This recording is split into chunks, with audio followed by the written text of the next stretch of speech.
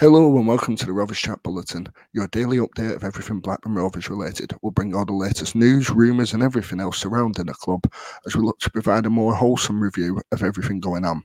We know that news travels fast in football, so this is the best way to keep on top of everything Blackburn Rovers related and start your day off right. Thank you for your continued support and let's get into the bulletin.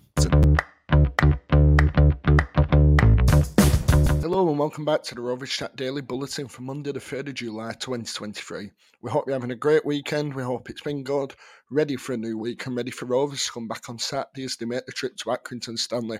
We'll obviously have the friendly covered on the bulletins later in the week and over on the YouTube channel, but for now let's get into today's bulletin, update you what's happened over the last couple of days and we'll just see where the current situation is. So we'll start off with some transfer news. Now, I don't like mentioning transfers too much on here unless we know that it's kind of going to happen.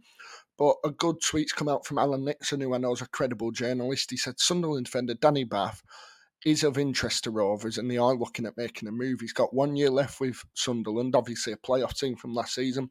He really impressed at Sunderland, but he does have a year left on his deal and it could be the situation where, like Rovers have seen many times over the last month or so, contracts are running out and you've got to sell that player before he leaves on a free end of the season. I think it's definitely one to keep an eye on. Obviously, Rovers are going in the market for these cheaper deals, going for someone with championship experience. I think he replaced Daniel Ayala actually very well, so it could be the perfect move for Rovers, but whether it happens is another story. We'll have to wait and see how the situation actually develops.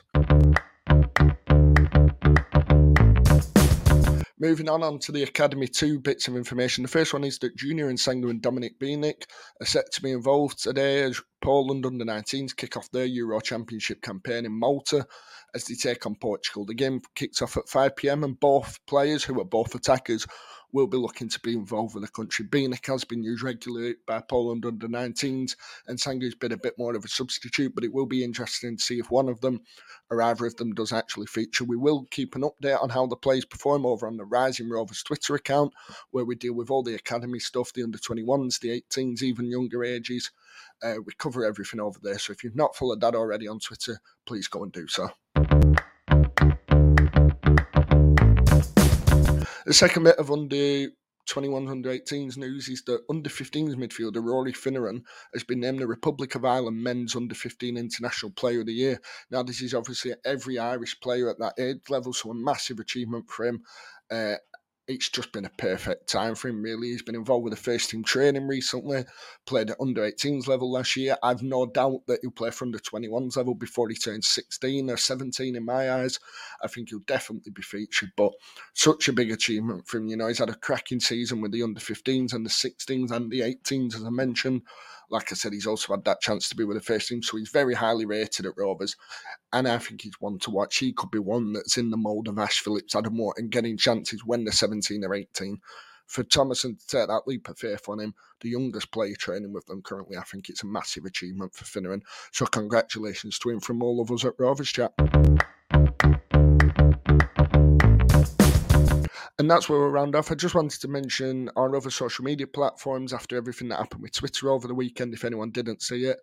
The Twitter owner, Elon Musk, essentially limited the amount of tweets you can see. So to stay in touch with all of our content, subscribe on this platform. You'll see all the audio content.